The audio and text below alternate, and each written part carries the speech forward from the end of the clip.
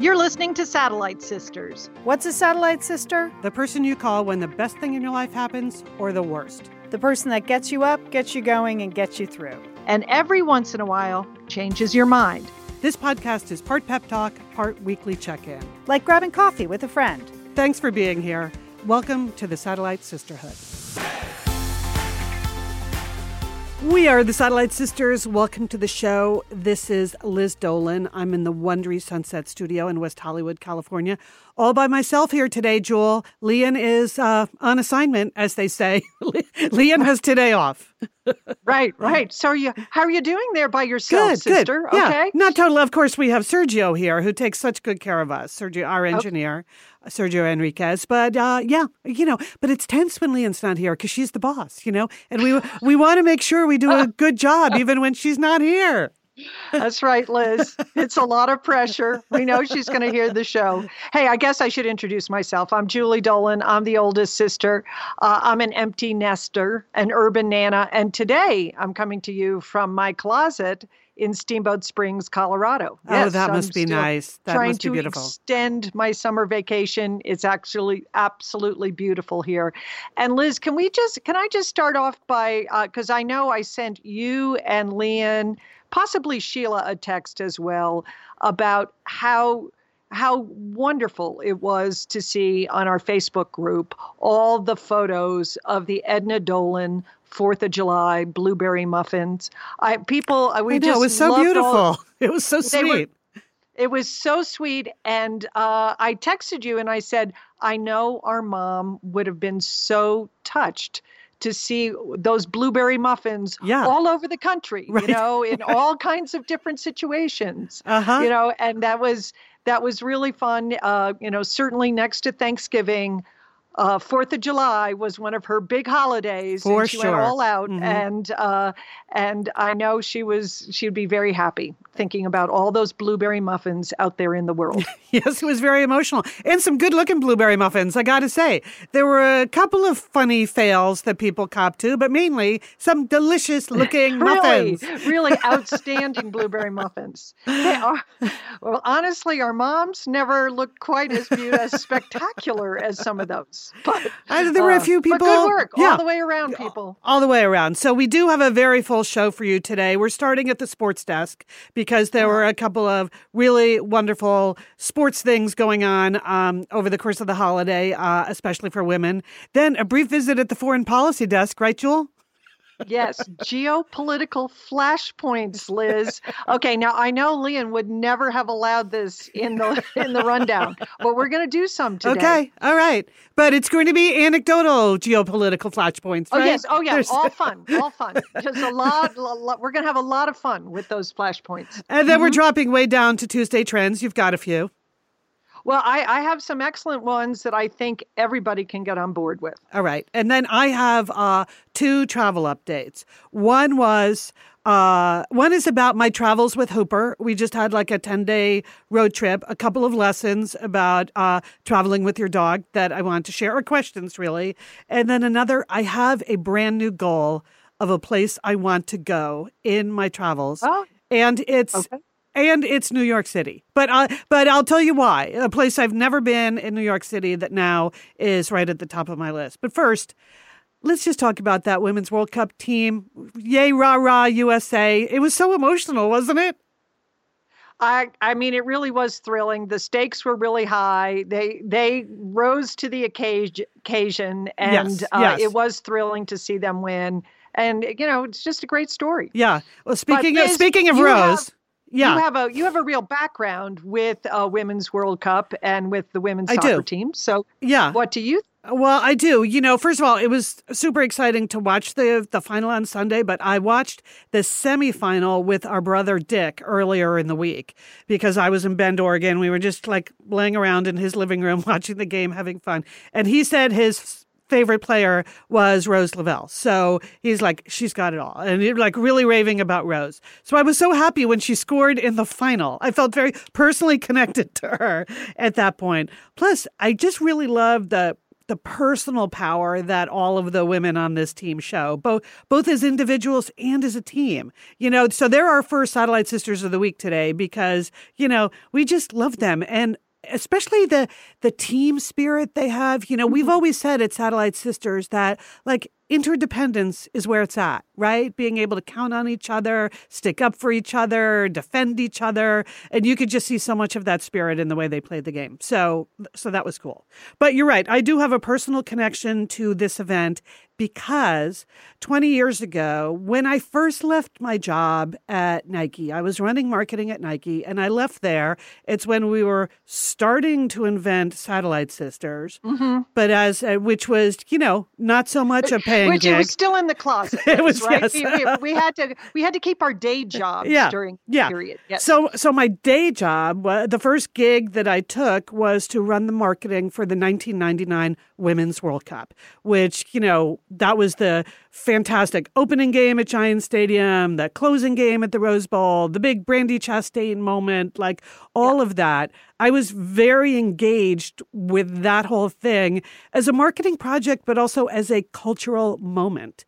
And I worked with a business partner of mine at Nike, actually also left the company at the same time, Rosemary, who because she was also helping us start Satellite Sisters. So Rosemary and I, and actually our brother Brendan, all worked on the 1999 Women's World Cup. So that was, that great team of Mia Hamm and Julie Foudy and Christine Lilly. So, but there were great things about that moment. Obviously, it was a real moment in women's sports history.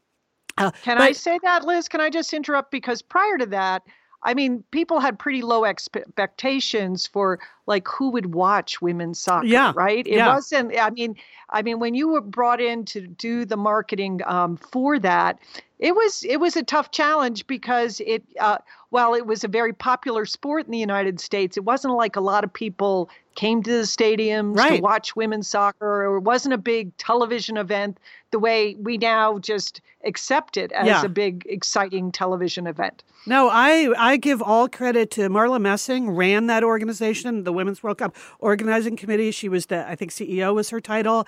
And she just insisted. FIFA wanted to put all the games in little college stadiums. She's like, no, we are not doing that. This is our moment. We are going to put the games in big stadiums. And they were like, you're crazy. You are never going to be able to do that. So there was just a lot of pressure to sell 10 times more tickets to every event that had ever been sold before. So that was a big challenge. She also insisted that the television network televise every game. They were only going to televise the semifinals and the final. She's like, nope, you need to put every game on TV. And if it wasn't for her, we're going to do this, people. This is our moment. I'm not sure we would have been in the big stadiums. We definitely wouldn't have been on TV that much. And you wouldn't have had this sort of historic moment where everyone got to remember the game was tied 0-0, 0-0 after extra time. And then the U.S. sank all 5 penalty kicks to beat China. And there were 90,000 fans at the Rose Bowl and 18 million TV viewers. So it was just a moment. So here we are 25 years later. And I love the fact that cultural moment has moved on to something even bigger, because that was a real U.S. moment, but I'm not sure it changed the rest of the world. But this time around, do you know there was a 25% increase in the global television ratings for this event? And you could see it. I had friends who went to various parts of the tournament around France, and they said it was fantastic to see how many Americans turned up, but it was also especially fantastic to see how many people from around Europe turned up to see their own teams and root for their own teams, and a lot of, fathers and sons and things you wouldn't necessarily have seen with women's football, as they say, 20 years ago. So to see all of that, to see how great all the teams were from around Europe now, it's just more competitive. That's what you want. Yeah, that's the thing. The play was so exciting to watch. Every match was really very exciting. Yeah. And my friend Rosemary, the aforementioned Rosemary, who worked together with us on the '99 World Cup. She's now been back at Nike for a while, and she's in charge of all women's marketing for the entire company, including this World Cup. So she was in the stadium at Lyon, and she was texting me, and at the very end, she texted me just a video of all of the fans staying and cheering and just going crazy. And it was just like, it really got me choked up to see how much it had really continued to grow in the 20 years since '99. And it made me very emotional that it was like, Good. It was still growing. It's still all the women from all the teams were just out there just doing an awesome job. And all of the fans were so engaged. So, you just have to love that. The only thing. So Liz, let me ask you, where do you think it goes from here? Do you think it gets even bigger? Or what? Yeah, I think it can get bigger. I mean, there are still plenty of parts of the world where a woman playing any kind of sport is not really accepted or encouraged. And look, even in the United States, the women get paid less than the men. That's obviously been a big issue. I think they were really out to prove in this tournament, not only that they were the best in the world, but they could drive the entertainment factor. Look, we've got the TV ratings, we've got the jersey sales. What more do you want from us? and I feel like they really delivered that message. Come on. They are actually a more profitable team for U.S. soccer than the men's national team. So, they went out there, they had a lot to prove, and I think they did it. So, who knows where it can go? They did it. Yeah. So I know they're getting a big ticker tape parade in New York. That's exciting. Yes. And I guess they're going to be on some kind of victory tour. So hats off to all of them. I mean, that was really, really exciting. Yes. Okay. We will just leave that there. I was going to bag on the men's national team for a little bit, but I'm not even going to bother to do that. Don't do it, Liz. You're filled with a positive spirit. I am. Okay. So the Women's World Cup team, our first Satellite Sisters of the Week. Now you have another, Julie, from the Sports Desk. I do have another one, and that would be the 15-year-old sensation Coco Gauff, who made her just a spectacular showing in the tennis tournament, the Wimbledon tennis tournament. She's 15 years old, Liz, and that was what was so great about it. She was so 15, and then she wasn't at the same time. Yeah. I mean, in the first round, she beat her idol, Venus Williams. And at the end of it, she was in tears because this was the woman that she had looked up to. This is the woman who had inspired her to want to play tennis, and to meet her at Wimbledon and to beat her. I mean, it was amazing. But without a doubt, to me, the most exciting part of it was the third round match she had against Herzog. And I have been in and out because I've been out hiking here in Steamboat. So I did not watch the match. But I knew the final score, and I knew that Coco had won. And when I sat down to watch the match, I still could not believe how she won. I kept saying, because she saved three. She pretty much lost the match and then turned around and won it. I mean, I kept saying, oh, well, I'm sure she's going to turn it around at any second. And she wasn't. So it was spectacular for her. It was to see her grit, to see her determination, her skill, her talent, and to have it be a young star, Liz. Yeah. I mean, we haven't really had that on the tennis scene. Right. A lot of our, the big players now are in their 30s. They've been around for a while, and to see her just on the court was, is really exciting. And I hope she has a great, great career. But I have to say, one of my favorite parts of it has to be her parents. And Liz, you and I have been to tennis matches together, and if you've watched it on TV, you know that usually the family, the friends, the coaches of the tennis players, they sit there stone-faced, right? They wear sunglasses, they wear hats, they don't show rarely do they show a lot a emotion. They try to control themselves. It's considered more polite, I guess, but not as entertaining as what we saw here. I mean, with Coco's parents, they were like AYSO parents. I mean, they were in pain when she was behind in the match. But then when she started to come back, when she tied it up, they were cheering her on like every Little League parent ever. And it made me so happy to see. They were just how much support she had, how much they were so excited for her. That was really, really fun. Yeah. So I hope she's going to be playing in the U.S. Open. And it's a lot of pressure because she's only 15, but we hope to see her again. And so really a great week for women athletes, for female American athletes, just all the way around. Two great satellite sister stories, I think. Yes, for sure. And if you haven't seen any of those moments Julie's talking about the parents in the box, it's all over Twitter and all over the internet. Just Google Coco's parents and you will get to participate in like the agony of defeat, the joy of victory, the whole thing, the roller coaster. It is really, really fun to see. Okay, the last big thing, so Coco's a satellite sister of the week. Next satellite sister of the week is Southern California's own Dr. Lucy Jones, because we had a couple of earthquakes here. I know, but you weren't even in town, right, Liz? No, I was up in Oregon, but we all got a text from Leanne the moment it happened, right? Right. Leanne wrote a text that said crazy because she had gone to the Rose Bowl to see some special event about the Apollo 11 landing. Right. So she said the bowl was a freaky place to be. Sheila weighed in, our sister Sheila. She said she needed a weighted vest because to calm her down, rolling so much. Leanne said the whole Rose Bowl was swaying. Wow. So it was really a scary situation for a lot of people. We thank everybody on Facebook who checked in. Southern California sisters that. Those were big earthquakes. Yeah. I was glad to be away, but then again, I was like, what's happening in Santa Monica? If Leanne and Sheila are both talking about like the giant waves and whoa, that was a big one, and lots of other people on Twitter saying, wow, I never felt anything like that.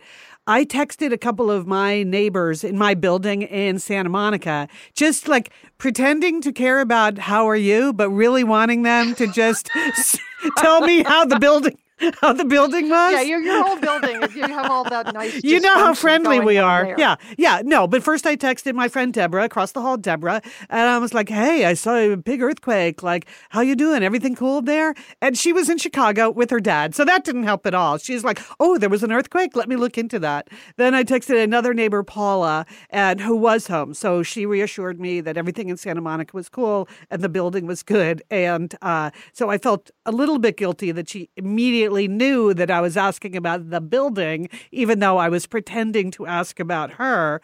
But anyway, that's a whole nother story. Yeah. But there's a lot of action here. So if you watched any of the news coverage of the earthquake, you saw Dr. Lucy Jones, who is a seismologist for the U.S. Geological Survey. For 33 years, she's sort of been the voice of earthquakes in California, right, Jewel? Even when you were here, you lived here during the Northridge earthquake. She was probably still the person in charge. She was the one providing the expertise. Yes, absolutely. So I'm very familiar with Dr. Lucy Jones. I mean, in other parts of the country, you have your go-to people for hurricanes, the forecasters that you can really count on for hurricanes or, for tornado forecasting or tracking. Well, in Southern California, it's Dr. Lucy Jones. Yes. She is your earthquake expert. Yeah, and I've actually read her book that came out last year. It's called The Big Ones, How Natural Disasters Have Shaped Us, and more importantly, what we can do about them. So I'm not going to take you through all of her tips because really, there's not that much you can do. I mean, come on. But one thing she says here, which really stuck out to me, she was talking about what our policies need to be and how to prepare our cities. She said, but policymakers need to focus on the what, not the when, that's what you hear from your husband, the geologist, a lot. Yes, right, Julie? I have a resident geologist who was tracking both of these large quakes, and his quote was, "These are large quakes," okay? And of course, the next question is, well, does this mean, there's going to be another one? You cannot predict earthquakes. That's the problem. So keep that in mind. But he is intrigued, Liz. That's the word that he used by the location of these these earthquakes. Really? Because they're farther east, that they were not on the San Andreas Fault, and that perhaps the working theory that there's, the kink in the San Andreas Fault, that there's, it's all sort of locked in there. So in order to relieve pressure, things are moving farther east. He's intrigued with that theory. But he's not. Is that like he's not adhering to it? He's not promoting it. He's intrigued with it, Liz. He said the last time, 1872, there was a Lone Pine earthquake that's happened, and that was a sizable earthquake, 7.4 to 7.9, 27 people perished in that. And he was talking to some of his other geology friends, and they said it might be very interesting to be around in Southern California in another million years to see how different the coastline is going to look. Oh, in a million years. Okay. And what if we can't wait for a million years? Or 100 million years, or geologic time. But yeah. It's also important to remember, Liz, that this earthquake, according to my husband, that the activity that we've just seen east of the San Andreas Fault, that this activity doesn't indicate any increased risk for the San Andreas Fault. But that's because it's already a super risky fault. So there you have that. Okay, that's your good news, Does bad that make news you feel better? Scenario. No. There's no good news. There is no good news where you live. You live in a highly active area, Liz. I know. Things are happening out there. I know. My neighborhood is actually designated a liquefaction zone. And that's just not where you want to be living when the big one hits. But what are you going to do about it? Didn't know that when I bought the place. Anyway, one last thing I want to say about Dr. Lucy Jones, because I just love her. It's like she doesn't age either. Have you noticed that? Just like it looks good. But I'm aging, but she's not. She's not. Maybe it's just all this work with seismology keeps you young. Something is keeping her young. So I was rereading her bio last night, and it said a research associate at Caltech. She holds a PhD in geophysics from MIT, and get this was the surprise, a BA in Chinese language and literature from Brown University. Okay, I went to Brown, so that was exciting. But Dr. Lucy Jones got her BA in Chinese language and literature. So there you go, people. I appreciate the humanities, literature. Look at that. And she's gone on to greatness in science. So it can be done. It can be done. All right. Well, we just stay safe out there. Yes. That's all I can say. Make sure you have your earthquake bag. Do all your preparations, Yeah. So otherwise, there's nothing else we can do. Okay, we're going to take a break to thank a few sponsors. And then when we get back, Julie's at the foreign policy desk. Don't tell Leon. We want to thank a few of our sponsors. Now, Julie, I've run a lot of businesses in my day, right? Yes, you have. Mm-hmm. I've run big ones and small ones. I've run established businesses and startups. And you want to know what is the hardest thing about any of them across any kind of business? What is the hardest thing? I have no idea, Liz. What? It's hiring the right people, Julie. It's all about the people. Of course. That's why ZipRecruiter is such a godsend. I always held back, like pulling the trigger on hiring people because I just had this haunting feeling that I had not seen enough qualified candidates. Well, ZipRecruiter solves that problem. So ZipRecruiter sends your job to over 100 of the web's leading job boards. But they don't stop there. Oh, no. With their powerful matching technology, ZipRecruiter scans thousands of resumes to find people with the right experience and invites them to apply to your job. So it's not you constantly searching. So what ZipRecruiter does for you. And as the applications come in, ZipRecruiter analyzes each one and spotlights the top candidates so you never miss a great match. You've got that big pile of resumes. ZipRecruiter's saying, hey, look at this one, look at that one. ZipRecruiter's so effective that 4 out of 5 employers who post on ZipRecruiter get a quality candidate through the site within the first day, Julie. That's amazing. That used to take weeks, months. It used to take forever. So right now, Satellite Sisters listeners can try ZipRecruiter for free. at this exclusive web address. It's ZipRecruiter.com/sisters. That's ZipRecruiter.com/sisters, SISTERS. ZipRecruiter.com/sisters. ZipRecruiter, the smartest way to hire. Next up, we want to thank Third Love. I'm actually wearing a Third Love bra today, Joel. How about you? Every day, Liz. I mean, once I found Third Love, that's it. All my other bras, they're never coming out of the drawer. I know. It's amazing how many just bad bras you have in your drawer. But you never quite throw them away. I don't know. Why do we need backup bras? I don't know. It's their emergency bras. But let's just talk about the fit of Third Love. Because that is the key. I know. Fit. You think, how can you get the right fit on the internet, right? Well, I was doubtful of that system. Sure. Until I took the quiz and they sent me the bra and it fits. It works. The Fit Finder quiz, over 12 million women have taken the quiz, Jules. So, so you got that going for you. And you just answer a few simple questions to find your perfect size, to find your perfect fit in 60 seconds. So that is a lot better than the woman in the dressing room with you with the tape and the, whatever. And they go back and forth and try this one and try that one. No, you just take the quiz. You know what? And so you order the bra, and then every customer has 60 days to wear it, wash it, and put it to the test. And if you don't love it, you can return it, and Third Love will wash it and donate it to a woman in need. And we know they really do this because several of you have told us this on the Satellite Sisters Facebook page, how much you love the Third Love customer service. So here's the thing. Third Love knows there's a perfect bra for everyone. So right now they're offering our listeners 15% off your first order. Go to thirdlove.com/sisters now to find your perfect fitting bra and get 15% off your first purchase. That's thirdlove.com/sisters for 15% off today. You're just going to love it. All right, we are back, and when Julie sent me her notes for today, this one was under the category of geopolitical flashpoints. Flashpoints, Liz. I thought that would get you going. Yes. Okay. But no, I wanted to tell you about a couple weeks ago.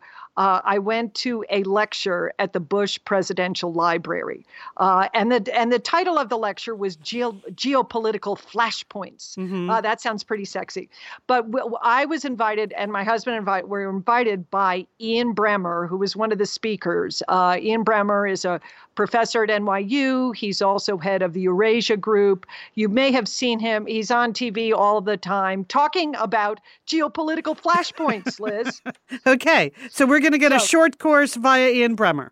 All right. But so the presidential library, the Bush Presidential Library is beautiful. If you're in Dallas, you should put it on your list of places to go. They always have interesting exhibits. They have great speakers. I have been there one other time to hear some North Korean defectors. So I was very happy to go back. But this time, because we were going as the guest of Ian Bremmer, we had met him much earlier when we were living in Moscow, and it was very nice to extend us a VIP invitation to come hear him speak. Wow! So we got to go to the VIP reception ahead of time, Liz. That's the little wine and cheese thing that they have, and you can talk to the speakers. So I was pretty psyched about that. You get your Flashpoint sneak peek. Yeah, that's right. Behind the scenes. So here I am, we're hobnobbing at this little reception, and I went to get a glass of white wine, as you do at geopolitical flashpoint receptions, Yes. And so I went over, and the bartender took out this cup. It was a plastic cup. It has a lovely American flag on it, presidential kind of seal. Uh-huh. But he poured my wine into a sippy cup. It's a presidential sippy cup. It had the lid, it's identical lid locking system that I use for my grandchildren. Mm-hmm. That's what they serve drinks in at the Bush Library, because apparently they do not want people spilling red wine on the carpet, right. or white wine or a mixed drink. So they serve everything in presidential sippy cups. Oh, okay. Good insight behind the scenes. Which is really, do you get to keep unusual. it? Yeah. It was a first for me, Liz. Uh-huh. So So I was excited. So we had, I'm sipping my sippy cup, and they said, okay, now it's time to go into the auditorium. And again, because we were Ian Bremmer's guests, we got to sit in the front row. So we went in the front row, and I sit in this chair, Liz, and my feet don't touch the ground. So I got my sippy cup and my feet are dangling this chair. And I'm like, what is happening here? I felt a little like Alice in Wonderland. Have I like shrunk or something? Yeah. But then it just dawned on me, because again, I've sat in this auditorium before. It seemed like regular, very nice auditorium seats. But the front row, Liz, they have essentially thrones that people can sit in. And because they have a lot of people who are used to sitting on thrones coming to the Bush Library to hear various speeches and participate in various conversations. So the front row of the library is that these seats are, well, they're quite something, Liz. So the seats are usually held by, say, heads of state. Heads of state, not the likes of you and your husband. Not me, not satellite sisters with the presidential sippy cup. Okay. But there I was. So I'm liking it. A little unnerving, but I got my balance. I sort of steadied myself in the throne, and it was fascinating. He was speaking with Ian Bremmer and Neil Ferguson from the Hoover Institute, two like super duper smart guys. And what I would have to say is they were beyond politics. Their analysis, their insights, they were equally critical of, the current administration, the previous administration, the Clinton administration, even the Bush administration. They just see patterns and things that, were very useful. So six things from my flashpoints that you need to know. Flashpoints, okay. Number one, here we go. So it's sort of a lightning round for you, sister. One, Russia, of course, meddled in the last election. And two, Russia is meddling again. So that's the first flashpoint. Two, both of them said the rise of China is bigger than the fall of the Soviet Union. Oh, okay. Think about that. Three, this is the scariest one, that China has leapfrogged in technology in the last 5 years, that they are so far advanced in technology, it is something for us to really be alarmed about. And I wrote down in my little notes when I got home and put my sippy cup down, the word AI. Need to learn more about AI, because they were talking about that. Do we actually have to learn it, or can they just learn it and tell us about it? Well, we need to understand what it is, Liz, and what the implications are. Okay? Got it. Okay. So put that on your AI. That's artificial intelligence, people. Okay. Next one. Then we have a new Cold War going on, China versus the U.S. Yeah. But here's the other part of it. But maybe not with Europe. Like, Europe is not necessarily backing the U.S. right now in our Cold War with China. Yeah. Well, you've seen that. They're one? buying technology from China that the U.S. doesn't want them to buy. Right. Okay. Continuing on. Okay. That was a flashpoint. Yeah. Fifth flashpoint. The Germans are now see the U.S. as a bigger threat than either China or Russia. Well, Germany. Okay. I feel like there should be some follow-up questions here, but we may not have time in our lightning round. No, I just had to take a sip from my sippy cup when he said that. I was like, oh. And then finally, and this is not good news, Britain, Brexit situation, it's really doomed. Yeah. That's it. Okay. Yeah. Okay. It's all doomed. So that was it. But it was a fascinating night. I enjoyed being there. I was honored to be there, to sit on the throne, to drink my white wine out of my sippy cup. And you can follow up on any of those geopolitical flashpoints. Okay. Yeah. Just Google any of that. Okay. Thank you, Julie. That was very well done. It's nice that this is what you do in your spare time. You go out to learn more about geopolitical flashpoints. We don't live overseas anymore, but I'm still very much interested in what's happening around the world. And it's interesting that the experience of living in Russia is still really relevant to understanding what is happening in Russia today. Yeah. So. Okay. Well, there you have it. All right, I want to move on to another flashpoint, more in American culture. We kind of waded into this a little bit a few weeks ago when Leon brought up the whole alternative milk flashpoint. Like, what is really milk? Is a nut milk a milk? Does it have to be from a cow or a goat? We had some opinions on that, a little bit of a debate, and I can see why that's debatable, like what the word milk should be applied to. Right. But then I saw another article last week that is like, okay, now wait, no, this is a bridge too far. This is a story in Vox where the headline is, Mississippi is forbidding grocery stores from calling veggie burgers, Julie. So I don't understand that. Here's Liz. what they're saying. You can't apply the word burger to anything that is not slaughtered livestock. So you can't say veggie burger or even vegan hot dog. Words like burger and hot dog would be permitted only for products of slaughtered livestock. Proponents claim the law is necessary to avoid confusing consumers. But given that the phrase, I don't know, veggie burger, I don't find that confusing. Do you? I don't find that confusing. I'm more confused, like how are they categorizing a tuna burger, Liz? Right. Or a salmon burger, because that's not necessarily livestock, but those are definitely burgers, right? Right. They are burgers. I think we get to apply the word burger wherever we want. I think it's different. Anything between a bun, Liz, is a burger. Or a lettuce inside the lettuce wrap, if you're going that way. Okay. Yeah. That's right. I just wanted to bring that up. Like, there are plenty of things that are worth debating. I don't think this is one of them. I think we get to call anything we want a burger, and you don't get to pass laws about this. Okay, can we agree to that? Again, is this the highest and best use of our taxpayer dollars that we're passing? No. Is this because like meat burger makers are feeling threatened by veggie burgers? Yeah. The same way the dairy people are threatened by, nut milk. So I understand the motivation.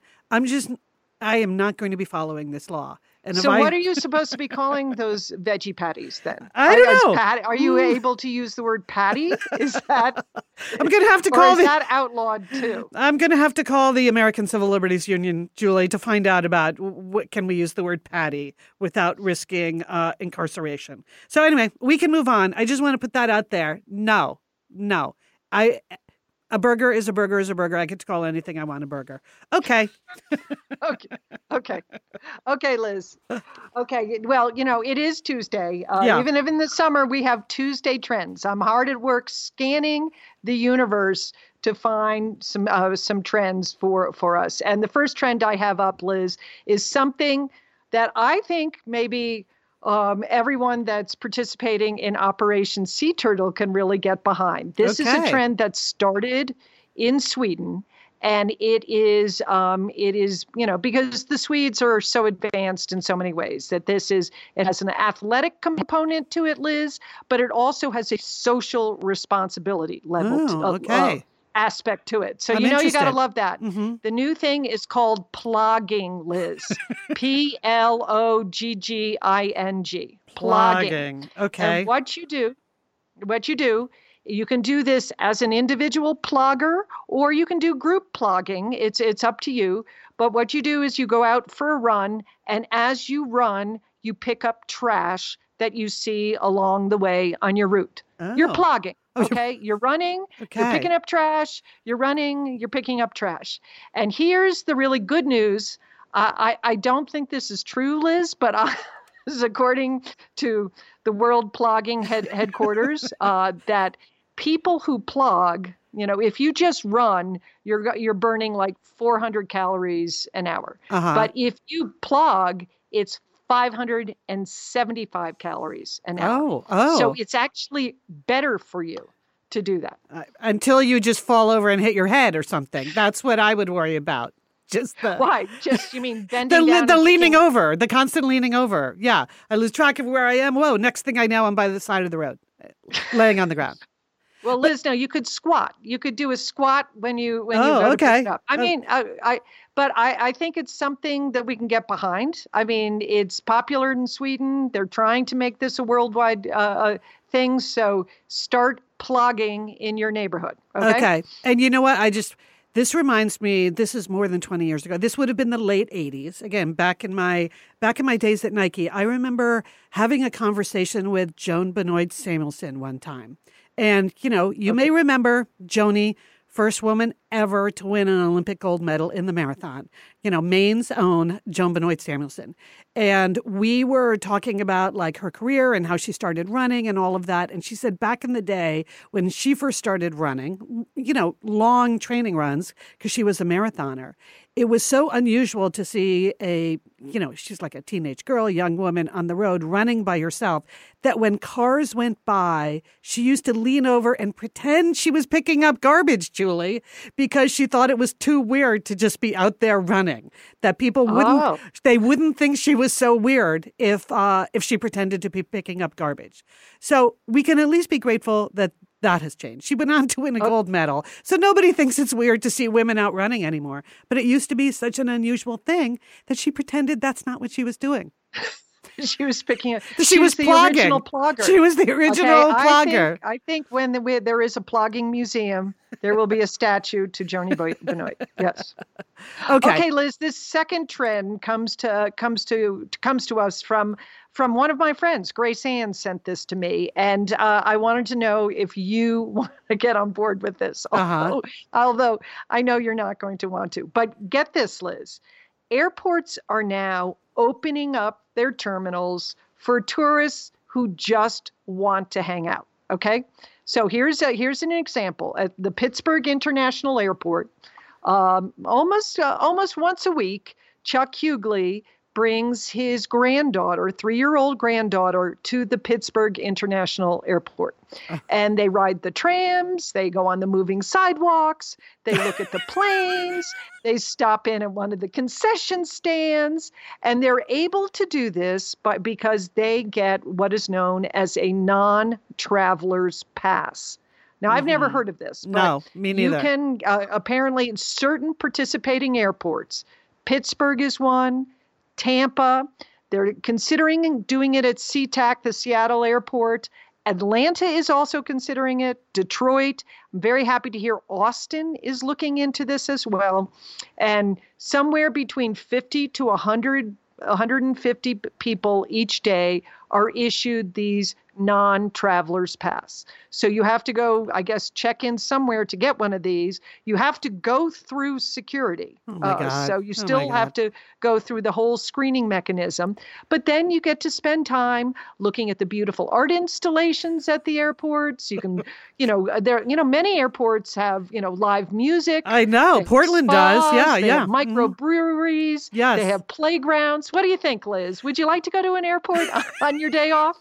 There is no amount of money you could pay me to voluntarily go to an airport when I'm not flying. Like, I can understand if you never fly. There's a lot of entertainment in an airport, for sure. And starting with the planes. If you're a kid looking at those planes, it must be super cool. But I didn't know there was anyone left in America that didn't go to airports a lot anyway, because when I'm on a plane, it looks like everyone in America is already there flying somewhere. But I am not the target audience for this. How about you, Jewel? Would you ever do it? I'm actually intrigued with this idea. The urban Nana in me, I think this would be fun to take your grandchildren to the airport. Like a really hot day during the summer, a rainy day. Hey, let's go to the airport. Let's go look at some planes. The kids love those giant concourses. Yeah. They love the moving sidewalks. Austin, they always have live music playing in that airport. That's a fantastic. They have barbecue in there, Liz. It's delicious. I would do it. It's like taking kids to a mall and not really shopping, but just letting them run around in the mall. I think it can be very enjoyable. It does remind me. Go ahead. I don't know, as like a frequent traveler, if that would bother you, that like the people in front of you in the security line are not there for an actual flight. Oh God, I hadn't even thought of that. Oh my God. Oh, okay. No, yeah. That had not dawned on me. They need their own line then. Get your own line. That's Okay, you heard it from Liz. Get your own line. Get off my lawn. Okay, Liz.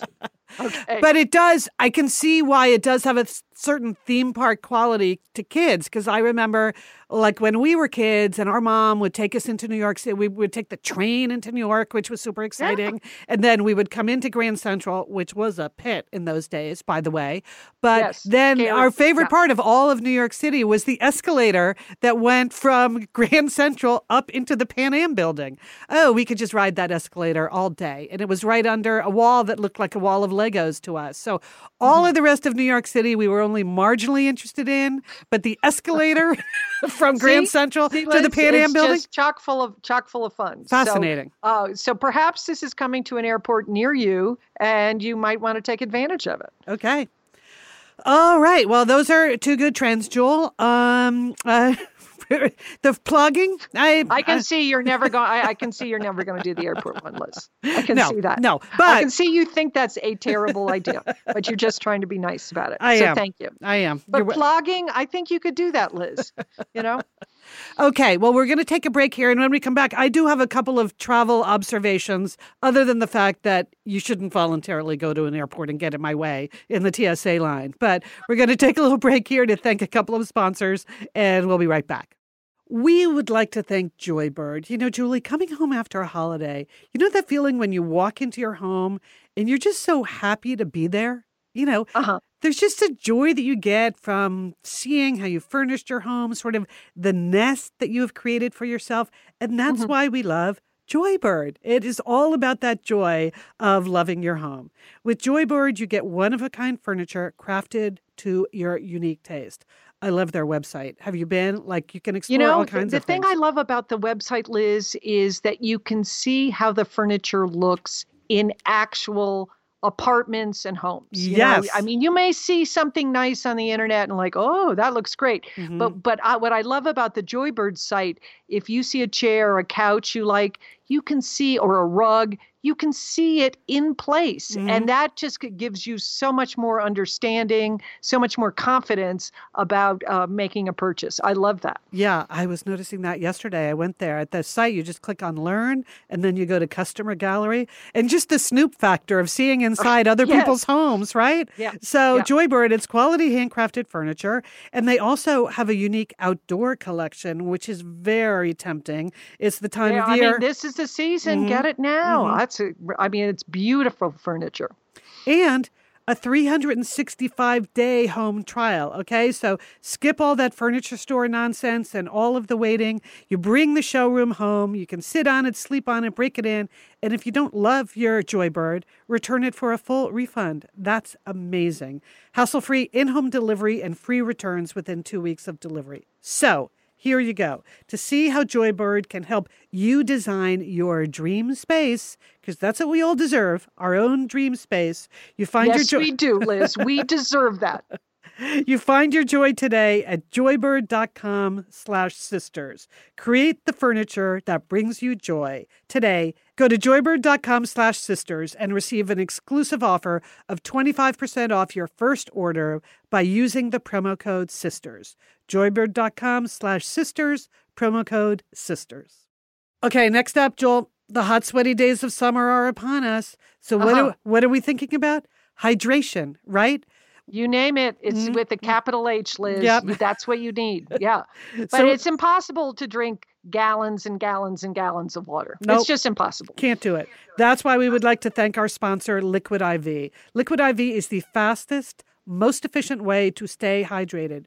You want to drink more water? Well, Liquid IV hydrates you 2 to 3 times faster and more efficiently than water alone, with the added bonus of vitamin C, B3, B5, B6, and B12. Why wouldn't you want all those Bs? You need them. Yeah. Liz, I've been using it all week. I've been hiking here in Colorado.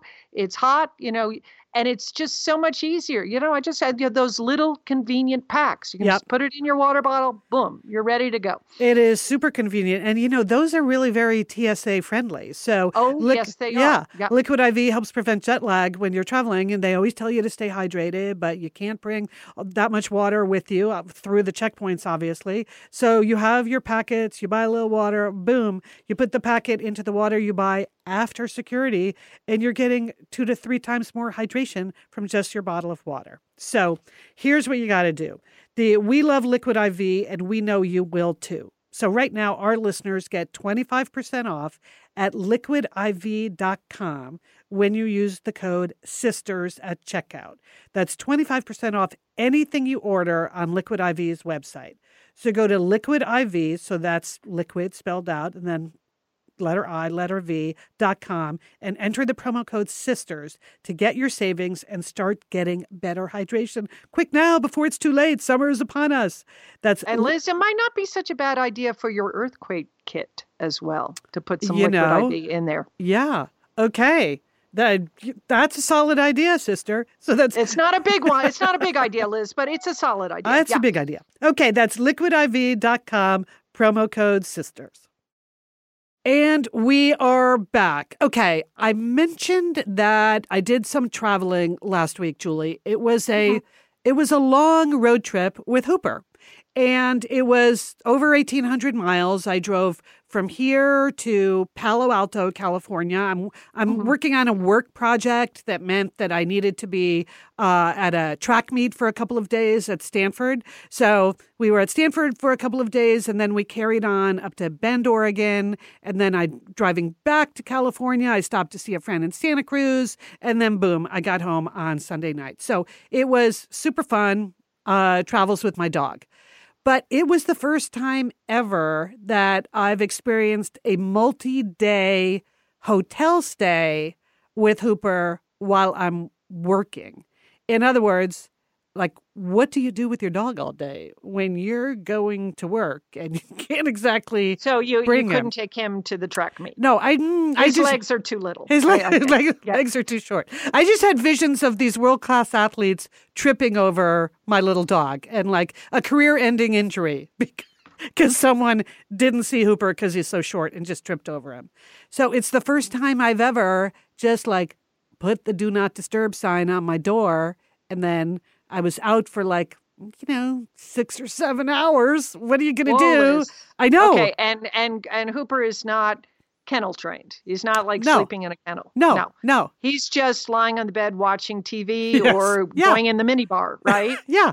Now, were you in a pet-friendly hotel? Yes, of course. You were in a pet-friendly hotel. I was in a, super friendly, as a matter of fact. They were very happy to see him. But I just, you're kind of afraid that, like, what if he just barks all day? What if, and they make you, when you sign in with a dog, you have to give them, like, your cell phone number. So I guess it's so they can text you if your dog is barking all day. If they are barking. Yeah. I've traveled with our dogs, and yes, we've checked into Holiday Inn Expresses where, like, if your dog is barking, and you don't come back, there's going to be, they give you all these warnings. There's going to be trouble there. So did I just hear some barking in the background? Is that your dog? Did I just hear a dog bark?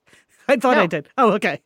No, yeah, I was, and one of these was a Saturday morning. So on a Friday morning, I don't feel so bad if a dog starts barking at 8 o'clock in the morning. But Saturday morning, you really don't want to do this. But anyway, I never got any kind of an alert from the hotel. I came back and you just open the door and you're like, I wonder what's happened in here since I've been gone. But it was fine. He seemed to be super good all day, both days.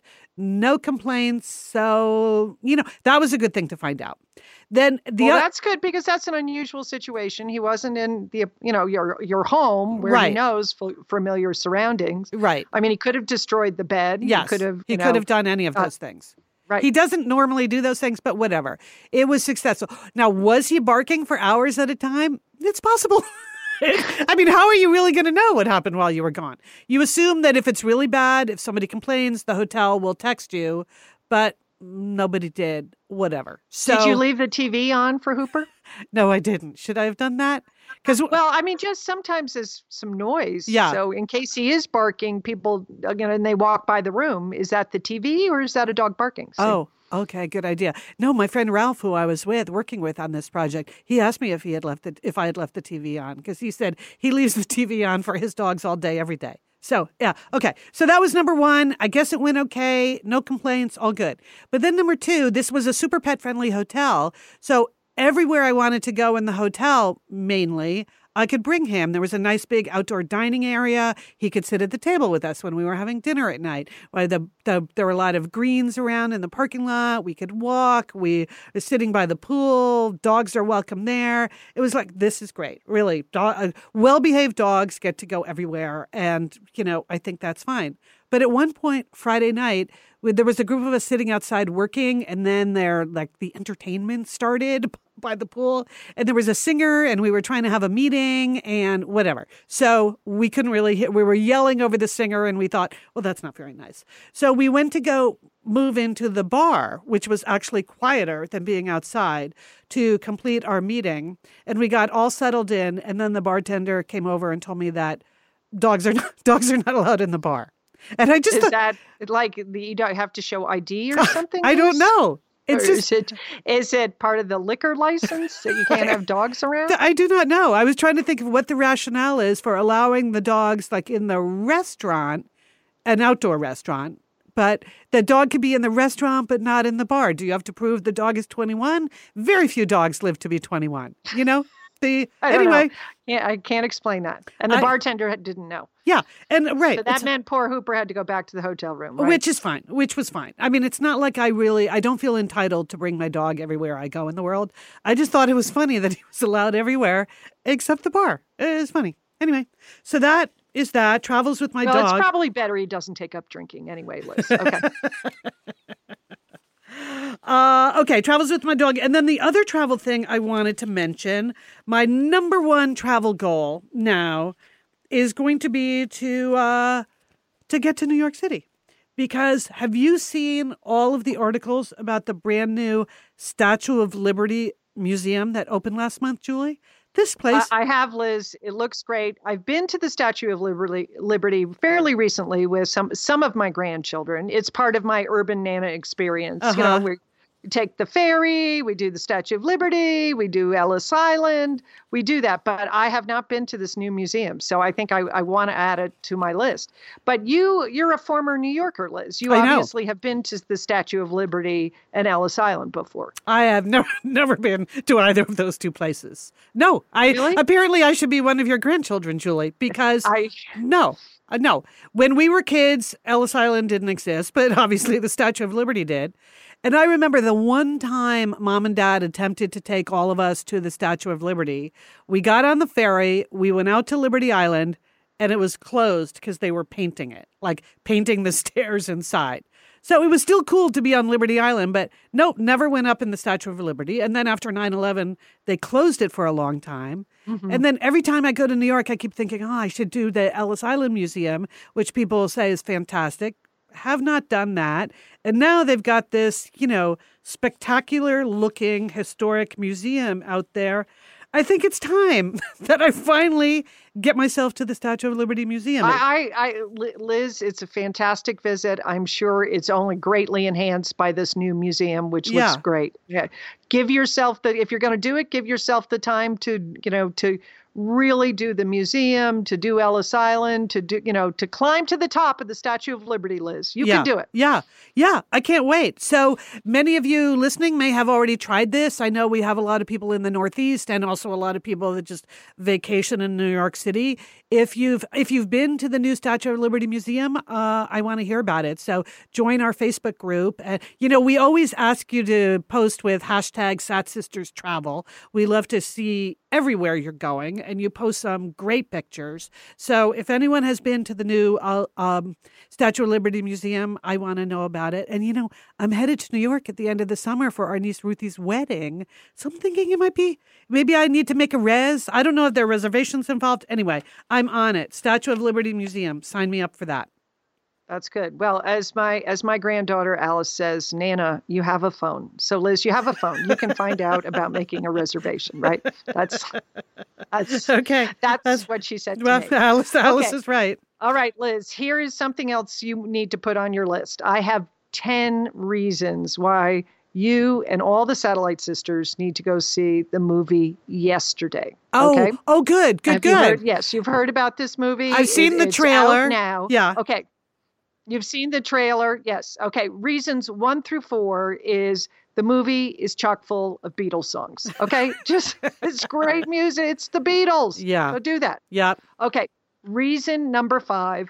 The director of this movie is Danny Boyle. Now, you may know him from the other delightful movie, Slumdog Millionaire, where Loved he is that. always the theme of the triumph of the little guy. Well, that's all here. The writer of this movie yesterday, Richard Curtis, perhaps you are part of the multiple club that have seen 4 Weddings and a Funeral. Yes. Or Love Actually. Yes. Multiple times. Yes. Have you seen, right? Yes. So that's who wrote the movie. That's who directed the movie. You already know the vein that they're tapping into. This is going to be solid enjoyment. You don't have to worry about that. Reason number 6 is Himesh Patel, who plays the struggling musician. And I don't know, Liz, have you ever watched the popular long-running British soap opera EastEnders? No, but it seems like every British actor ever was on that show, right? You always hear like this person in this new movie, they've been on the cast of the EastEnders forever. Okay, so, well, he's adorable and just winning and you're rooting for him. So that's all I'm saying there. Reason number 7, Lily James. We love her from Downton Abbey. Yes. And yes. Mamma Mia, Here We Go Again. Have you seen that movie? No. No, you haven't, Liz, but you could add that to your list of summer viewing. And you would enjoy, because again, Lily James is delightful. Okay, so she's in the movie with Himesh Patel. They're cute. Reason number 8, Ed Sheeran's in the movie, Liz. What? Okay. Yes, Ed Sheeran's in the movie. And he's playing pretty himself? Good. Okay. All right. He's good. Now, I know you're going to love reason number 9. Yeah. Kate McKinnon. Kate McKinnon is in this movie, and she's just darn funny, Liz. Yeah. Okay. She's over the top, and it's just, it is hilarious. Okay. So she lifts up everything she is in. That is for sure. Okay. So and then reason number 10 is that just some of the plot turns are preposterous, but they're delightful surprises, and you can just go with this. So 10 reasons why you should go see this movie. And, I read some of the reviews after I saw the movie, and they were sort of lukewarm. People were sort of, they are crazy. It's a solid gold movie. Go see it. I recommend it to everyone in the Satellite Sisterhood. Yeah. Okay.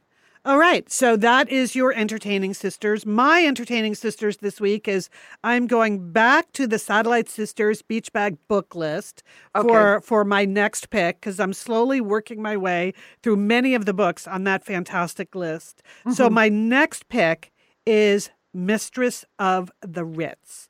And that looked really good when Leanne described it. Yes. Why did you pick that book to read, Nick? It's historical fiction, which I really like. And this is the story of a real-life American woman who secretly worked for the French resistance during World War II. And you think, you've seen that movie a lot. But no, you haven't, because she did this while playing hostess to the invading Germans at the Ritz Hotel in Paris. And so on the Beach Bag book list, Leanne describes this as part love story, part suspense novel, perfect for travelers to Paris or history lovers, that would be me, and just a fantastic story. So this one sounds like everything, and it's by Melanie Benjamin, who also wrote The Aviator's Wife and The Swans of Fifth Avenue. So what is not to love about this recommendation? So Mistress of the Ritz, I'm starting it this week. Okay, Liz, I think that's good. All the books that I've read on the list so far this summer have just been great. And it's a wide, diverse list. So whatever your interest is, fiction, nonfiction, we got a little of everything on that list. Right? Yeah. So check it out. We had a whole podcast episode where we preview a lot of the books on the list, and we interviewed Jennifer Weiner, whose book Mrs. Everything, of course, shot right to the top of the bestseller list once we recommended it.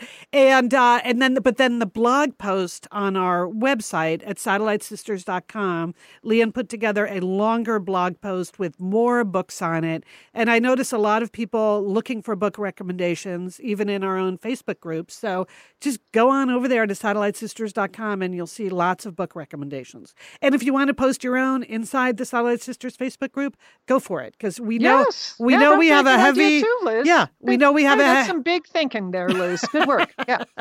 We have a heavy reading crowd. We like to encourage watch that. Yeah, all about the entertainment, movies, books, whatever.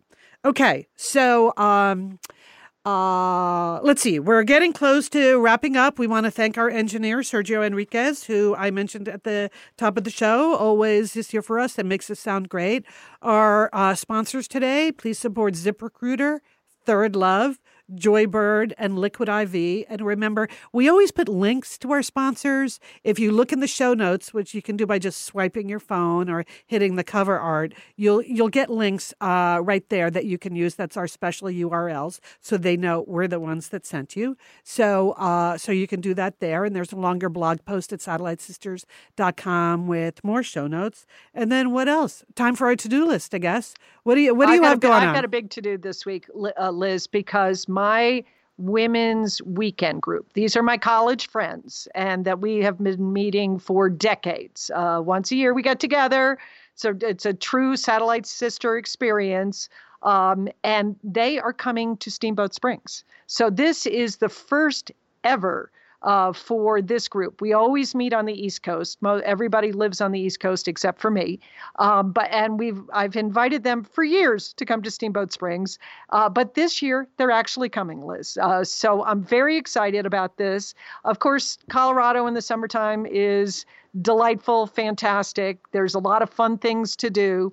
But for me, always as the host for the weekend, you have to balance, like, we could do everything. We could hike, we go to hot springs, there's a balloon rodeo this weekend, there's a rodeo, there's, you can ride bike, you can do just any amount of things. But we always like to leave a lot of time for just conversation. Mm-hmm. And the most successful women's weekends we've ever had sometimes are when we don't do too many things, but when we allow time for conversation collectively, in small groups.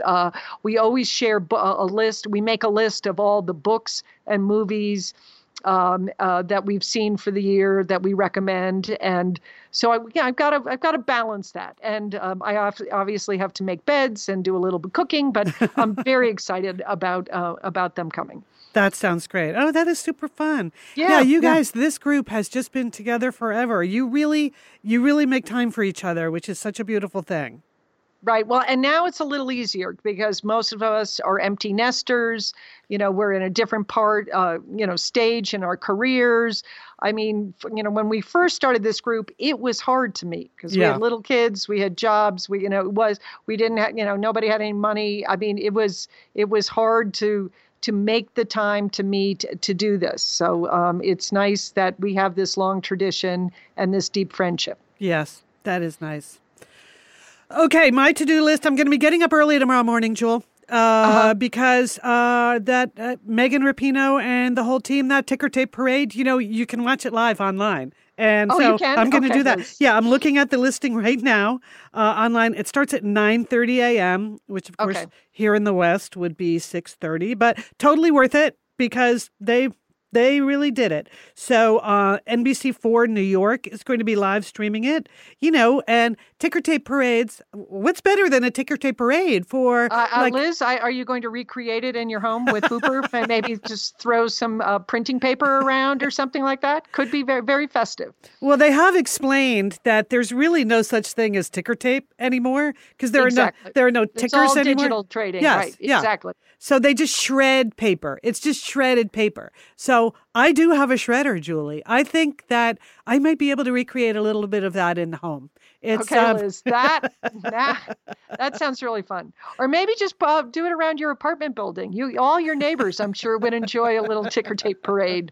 You're up to, you're on a higher floor. There, you could do that. Just throw it down onto my downstairs neighbors. Oh my God, can you imagine what they would do? Anyway, I think it's an idea, Liz. It's a big idea. You've had a couple in this show. So the fantastic women of the U.S. women's national team in the Canyon of Heroes tomorrow along Broadway. It goes from the Battery to City Hall. Yeah, I think that's worth getting up early for. So that's what I'm going to do. So there you have it. We have a big week ahead of us. And we do. Thank you. That was a good show, Jewel. Look at that. It was fun. Liz, see, we did it all. We did it from veggie burgers to geopolitical flashpoints. There you have it. All right. Thanks to everyone for listening. Don't forget to go to Satellite Sisters for the story of who we are and why we do this and a lot of other things. You can check in on it. We are the Satellite Sisters. Don't forget, call your Satellite Sister.